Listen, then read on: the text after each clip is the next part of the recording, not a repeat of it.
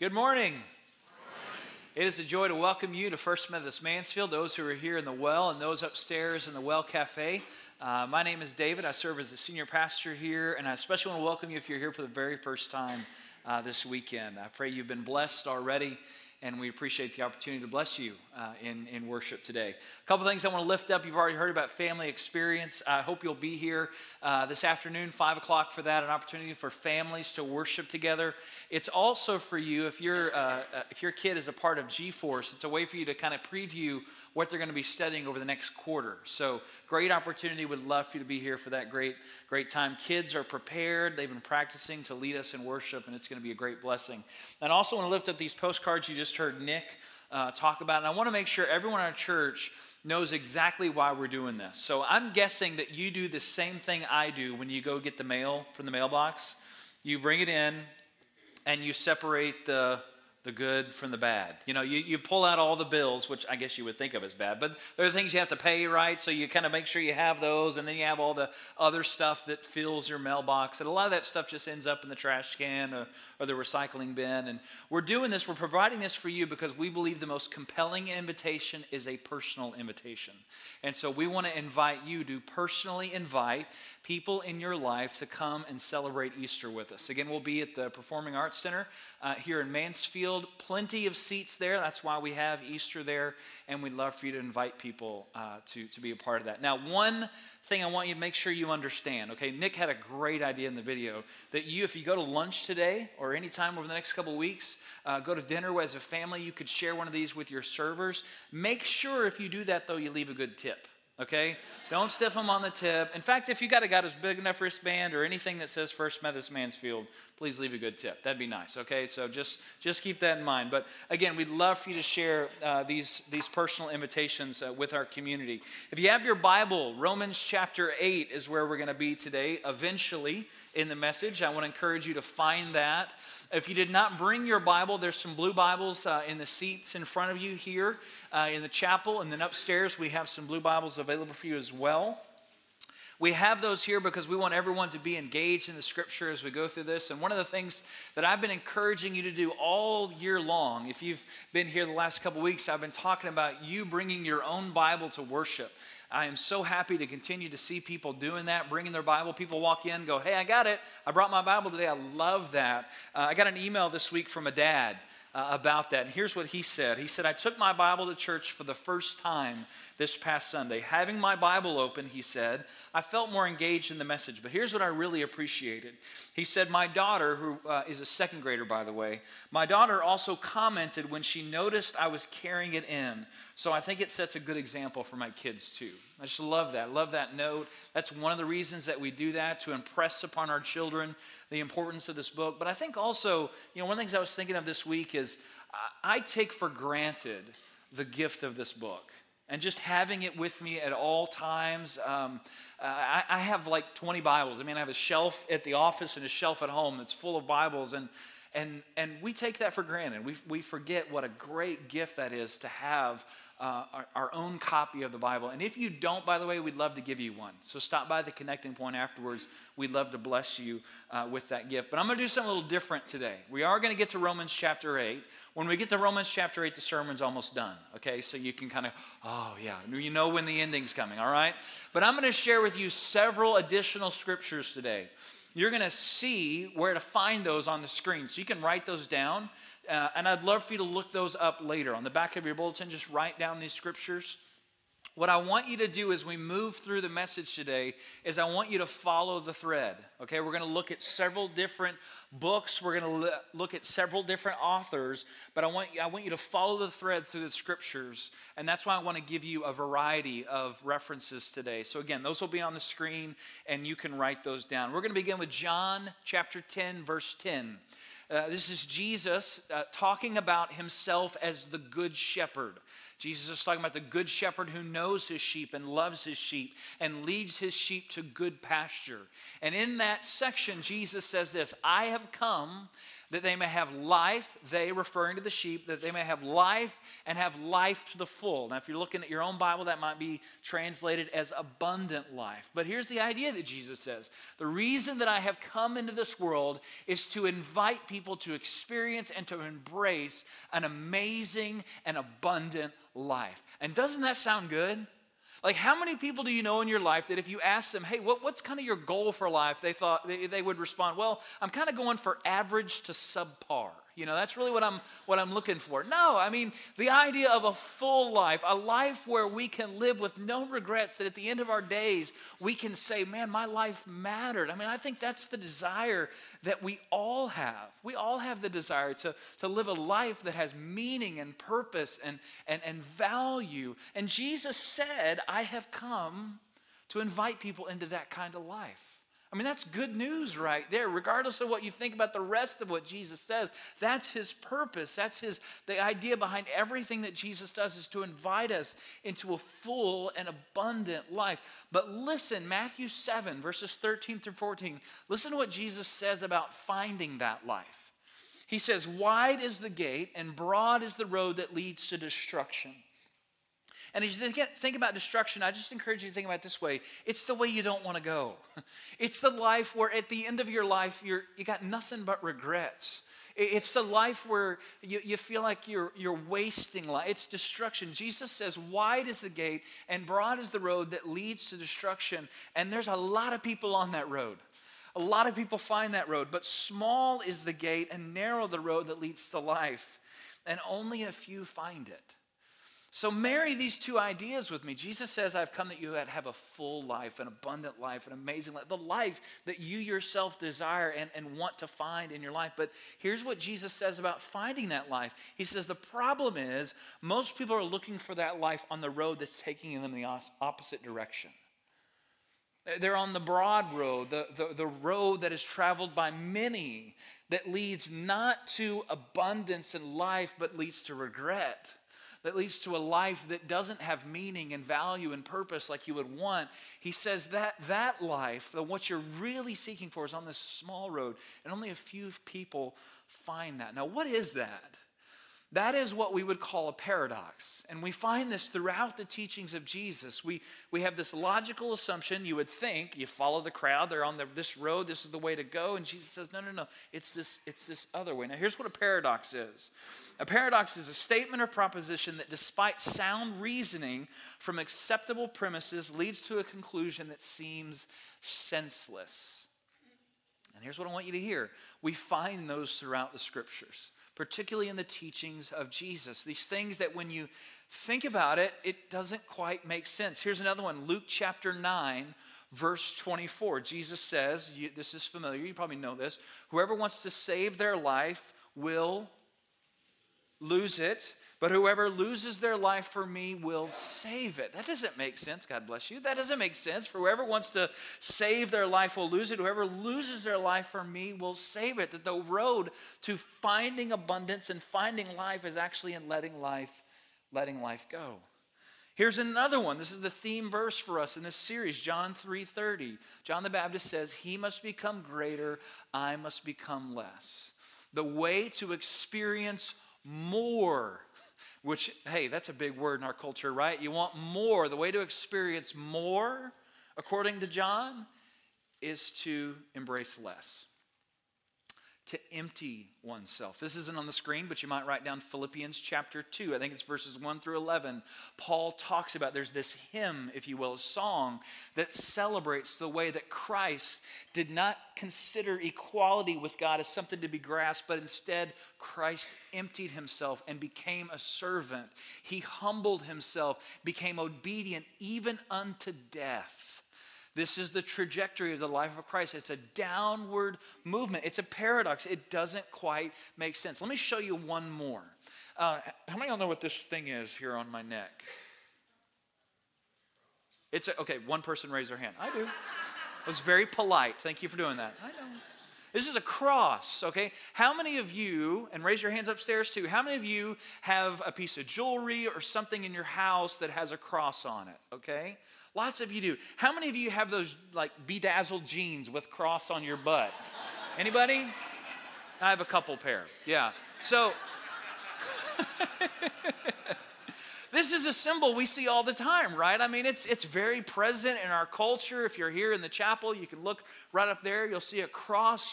If you walked across if I were just to ask you, hey, how many crosses do we have on our campus? I promise you couldn't come up with the number. There's so many. You go in our sanctuary, we have these beautiful stained glass windows. They're all, and the image that you see is made by little crosses put together. I mean, there's like 1,000 there. I don't know. They're all over the place. And when you think about the cross and what the cross means to us, I mean, it symbolizes something, right? It means something to us. When we see the cross, what do we think of? We think of love. We think of strength. We think of courage. We think of Christ embracing humility. We think about our faith. We see the cross, and maybe for some of us, it connects us to people of faith who we have loved and who have served us. I mean, it's a meaningful symbol for us. It's something that we cherish. It's why people like me, we wear it around our neck all the time to remind us who we are. It's a great symbol. And we don't often think that this should have been the worst marketing campaign in the history of the world. Like, for the Christian community to embrace this symbol was totally ridiculous, because of what this used to symbolize. You see, if you don't know, you may not know this, that the cross was a tool of Rome. And the purpose of the cross was to brutalize, torture, and kill people. You know, that doesn't quite make sense, right? I mean, it was a way that Rome dealt with Rome's adversaries. And here's what you may not know about the cross. If you were going to be killed on a cross, it kind of meant that you were a little bit special, okay? Because not everybody was taken care of in this way by Rome. Those who were crucified, those who met their end on the cross, were those who were special. They were the ones who had presented themselves as adversaries of Rome. And so the purpose behind this tool was really twofold. It was to brutalize and humiliate the person who was seen as an enemy of Rome. That was the first purpose. But the second purpose was, it was meant to serve as a deterrent. It was meant to scare the people. It was meant to remind them, you probably shouldn't mess with Rome. Crucifixions were often done at a major thoroughfare, a road that you couldn't avoid, and people would pass by and see these individuals who were dying before them in order to remind them, you shouldn't mess with Rome. It was a symbol for Rome of their power and their might and their willingness to violently and brutally present that to their subjects and to remind them, you don't want to mess with Rome. So listen to what Paul says in 1 Corinthians chapter 1, verse 18 about this idea of the cross and the way in which Christians embrace this symbol. He says this, the message of the cross is foolishness to those who are perishing, but to us who are being saved, it is the power of God. So this symbol to everybody else are like, what are you doing? Why are you embracing the cross? Why are you reminding people that the person who founded your movement was brutally killed and tortured? Why would you do that? Paul says to the rest of the world, it's totally foolish. But to us who are being saved, this symbolizes the power of God. Rome sought to humiliate Jesus. For us, it is a reminder of his humility. Rome sought to portray him as weak and Rome as strong, but we see in this the strength and power not only of Jesus' sacrifice, but also of God's love. It's a paradox. It doesn't make sense. And you find them over and over and over again throughout the scriptures. This series, this whole 6 weeks, is about embracing a paradox. It's about embracing, if you were here the first week, this upside down way of life that doesn't quite make sense. And if you want one word to describe what we're talking about over these 6 weeks, the word would be humility. We're talking about humility. And when you think about what does it mean to practice humility or why you would even pursue humility, let's just together embrace the idea that it doesn't quite make sense. If you think about the logic of the world, it doesn't quite make sense. But here's what I want to do today. I want to give you a couple thoughts on humility so you can think about not only what humility is, but also what it isn't and where this originates. So here's the first thing. I want to encourage you to write this down. Humility is a distinctively Christian value. That's really important to wrap your head around. It is a distinctively Christian value. If you were here at Christmas, we did a series called A Baby Changes Everything, which is a great song. But we also did the series because we wanted to highlight those things in our world that we just accept as the way the world has always been, and we don't realize that many of those things originated in Jesus. So in the first week, one of the things we talked about was Galatians chapter 3, verses 26 through 28. Again, you can look this up later. This is Paul writing. Paul says there is neither Jew nor Gentile, slave nor free, male nor female, for we are all one in Christ Jesus. If you were here this week, if you were here that week that I talked about that and you hadn't slept since then, you would have remembered that I shared with you what Thomas Cahill wrote, a historian. He says that Christ led Paul to thoughts that no one had ever had before, thoughts about the equality of all human beings before God. In other words, no one had ever said that before. No one had ever thought that before. That in the world as it is, of all the people in the world, that every single person is a person of sacred worth, and we are all equal before God. Brand new idea, originated in Jesus. And if you were here that week, you may have remembered me saying that because of that, because that is something that is distinctively Christian, it is something that people of faith should not only treasure about their faith, but should defend. Because that belongs to us. That belonged to Jesus. Humility is the same thing. Humility wasn't the way of the world in the time of Jesus. The Roman emperors didn't practice humility. Roman emperors, Roman culture was about seeking honor and celebrating yourself. And so emperors would build temples and statues and buildings to themselves just to remind the people, hey, by the way, I'm pretty great. And the people didn't think that was weird because they lived in a culture that sought after honor and saw humility as weakness. But Jesus changed the paradigm. He flipped the tables. He turned the world upside down. And humility is a distinctively Christian value. Matthew 20. 25 through 28, this is Jesus speaking to his disciples. And he says this, you know how the Gentiles act. They lord it over each other. Their high officials exercise authority over them. In other words, there's this hierarchy in the world. These are the haves, these are the have-nots. These are the good, these are the bad. Jesus says, not so with you. Instead, whoever wants to become great must be a servant. Whoever wants to be first must be a slave, just as the Son of Man did not come to be served, but to serve, to give his life for a ransom for many. That is a value that we hold. It belongs to Jesus. It originates in Jesus. The second thing is this, that humility is about finding our proper place. I want to explain this because this is really important. Humility is not thinking too highly of yourself. Like you probably all know that, right? That's what's stuck in your head. It's not about, I can't think too highly of myself. Well, that's part of humility. But humility is also not thinking too little of oneself either. It's about understanding where you fit in your proper place, in the hierarchy that is between God as creator, the Son who has saved us and who is now Lord of our life, and where we fit into this whole narrative that we find in the Bible. Where's our place in the world? It's not about self-rejection, okay? So you're not going to find humility by going home and beating yourself up. Some of you do that already so well. Don't do that anymore. That's not what humility is about. It's not about beating yourself up. It's not about a rejection of the self. It's about reimagining yourselves. It's about understanding who you really are in relationship to God and who God says that you are. It's about finding your proper place. You may not experience this like I do on a regular basis. This happens all the time for me. I'll go meet someone new. I'll be in a conversation. I'll walk into a room, whatever it is, and somehow the word gets out, he's a pastor. He's a pastor. I sat down at a table at the Wesley Sunday School class party on Friday night.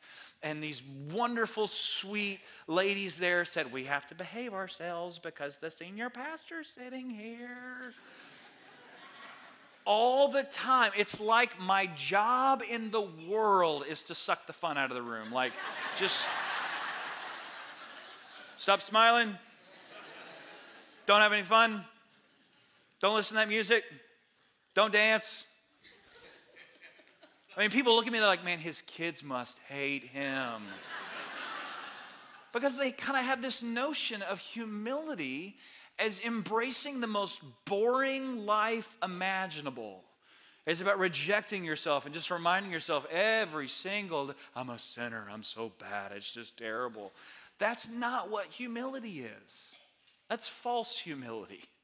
Humility is about finding your proper place, and this may unpack it for you a little bit more. Humility invites us to understand God's true character and our identity. So now we get to Romans 8. Listen to what Paul says in Romans 8. For those who are led by the Spirit of God are the children of God. If you have your Bible, you might underline that phrase. You are the children of God. The Spirit you received does not make you slaves. What would a slave do? A slave would be in fear. A slave would always think, oh, I'm not doing well. A slave would beat themselves up. Oh, you got to be. No, that's not what it is, so that you would live in fear again. Rather, the Spirit you received brought about your adoption to sonship, and by Him, the Spirit, we cry, Abba, Father. We reach out to God not as a distant deity, but as a Father. The Spirit Himself testifies with our spirit that we are God's children. And verse 17 is really, really important. And if we are His children, then we are heirs. Heirs of God and co-heirs with Christ, if indeed we share in His suffering, in order that we might share in His glory.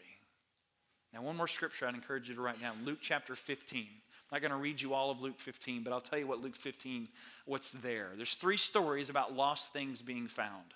So if you're one of those individuals who loses things all the time and finds them, Luke 15 was written for you, okay? So go check that out. There's 3 stories. The first story is a story about a coin being lost that is found. The celebration that ensues because what was lost was found. The second story is a story of a sheep being lost and the sheep being found. That may be out of order. I can't remember which one is first in Luke chapter 15. It doesn't matter. The third story is the story of the lost son, or the parable, you may have heard it referred to this way, the parable of the prodigal son. There's 3 characters in this story. There's a father and there's 2 sons, and these 2 sons are different. I don't know if you have multiple kids, but sometimes kids turn out different. Have you noticed that? There's an older son, there's a younger son. The older son is the son that stays home. He's the one who follows his father's wishes. He's the one who does everything that his father wants him to do. And then there's the younger son, who kind of just wants to do what he wants to do. He's not really interested in what his father wants him to do. He's not really interested in the life that his father has built. And so what he ends up saying to his father, essentially, is he says, Dad, I figured out that I'd be better off if you were dead. And so since when you die, I'm going to get an inheritance. Could I go ahead and have that now? I would like to have that now so that I could just do what I want to do. And the father gives it to him. And what the scripture says, what Jesus tells us, is that the younger son went to a distant country and he squandered his father's wealth. The actual literal translation is he squandered his father's life in wild living. That's the polite way of saying he did some bad things. Okay, he went off and did his own thing, lost everything, found himself just rock bottom. What am I going to do? Don't have food, don't have anything. And he begins to dream, to think, to pray, to hope that maybe his father would receive him home, not as a son, but as a servant in his house, because he remembers, you know what, even the servants had food in my father's house. And so he comes up with this elaborate story to explain what had gone wrong. You've done this, right? Wasn't my fault. Here's what happened, et cetera, et cetera. Comes up with this story, and he comes home to meet his father again. And what he doesn't know that we know by the way that Jesus tells the story is that the father had been waiting for him. That the father had, in fact, been on the front porch every single day, just watching the horizon, hoping that one day he would see his son and the silhouette coming across that horizon. But day after day after day after day, no one came. No one came. And you can imagine what that father did each and every one of those days. He went back and he prayed. He prayed for his son. He prayed for his safety. He prayed that one day he might come home. Until one day when he was on that porch, he saw him. I'm not even sure he knew it was him at the beginning, but he saw someone coming over. He saw someone on the horizon. And before he even knew, he jumps off the porch, Jesus tells us, and he runs to embrace his son. And of course, his son pulls out his journal, and he's like, okay, here's what happened, Dad. This, he's got his whole story laid out. But Dad doesn't even want to hear it. He doesn't have time for it. Put that away. And he embraces his son, and he welcomes him home. Now, again, you've heard the story referred to as the parable of the prodigal son. You've heard it referred to as the story of the lost son, which would kind of lead you to believe that the son is really the main character in the story, but he's not. Neither one of the sons are the main characters. By the way, it's a story of two lost sons, not just one, but you have to go check that out for yourself. The main character in the story is the father. The person that Jesus wants us to see in the story, to really capture and understand, is the father who's on the front porch, waiting for his son to come home. The invitation of the parable of the prodigal son, the invitation of the gospel, of what Jesus brings in the world, is for us to see, perhaps for the first time, who the Father really is. And in understanding who the Father really is, to understand who we really, really are. I want you to hear this very carefully. True humility can only grow from the place where we experience the real love of the Father. The Father who embraces us as his children. Hear this very carefully. It does not come from the discovery that we are less than we are. Here's another paradox of Jesus' teaching. It comes from the discovery that we are more than we ever thought we were. It comes from the discovery that we are, in fact, children of God. And because we are children of God, because we have been adopted by the Father, and because of the Spirit's work in our life that enables us to call out Abba, Father, to see ourselves as sons and daughters, here's the really good news. You don't have to spend your life building your own kingdom. Why? Romans 8:17. Because you are now an heir of an eternal and unshakable kingdom. That's where true humility comes from. From an understanding of who God is as Father, and because we begin to see God as God really is, we begin to see ourselves as we really are. Not as less than we thought we were, but actually much more valuable than we ever thought we would ever be. Because we are children, we are sons, we are daughters, and we are loved by the King. That's where humility comes from. You cannot discover the humility that Christ longs to see in our life without first understanding the goodness and grace of God that enables you to live this upside down life, to seek after the road that Jesus says is narrow and small and only a few people find it, to be able to quiet the noise of the world around you that says more, more, more, more, to embrace the way of Jesus that is a continual journey of saying less, less, less. He who wants to be great must be a servant. He who wants to be first must be last. The message of the cross, this symbol, it is foolishness to the world, but to us who are being saved, Paul says, it is the power of God. Let's pray.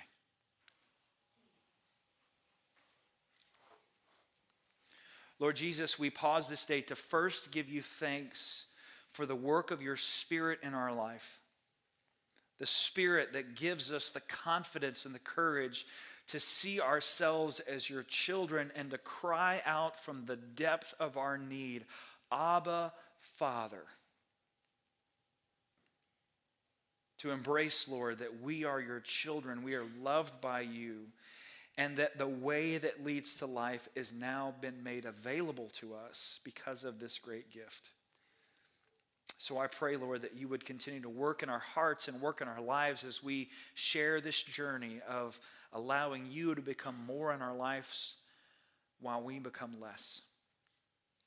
Thank you, Lord, for the opportunity to follow you as we do each year to the cross, to remember your great sacrifice, to celebrate your great love, and to remember, Lord, the great day of resurrection. We ask all these things in Jesus' name. Amen.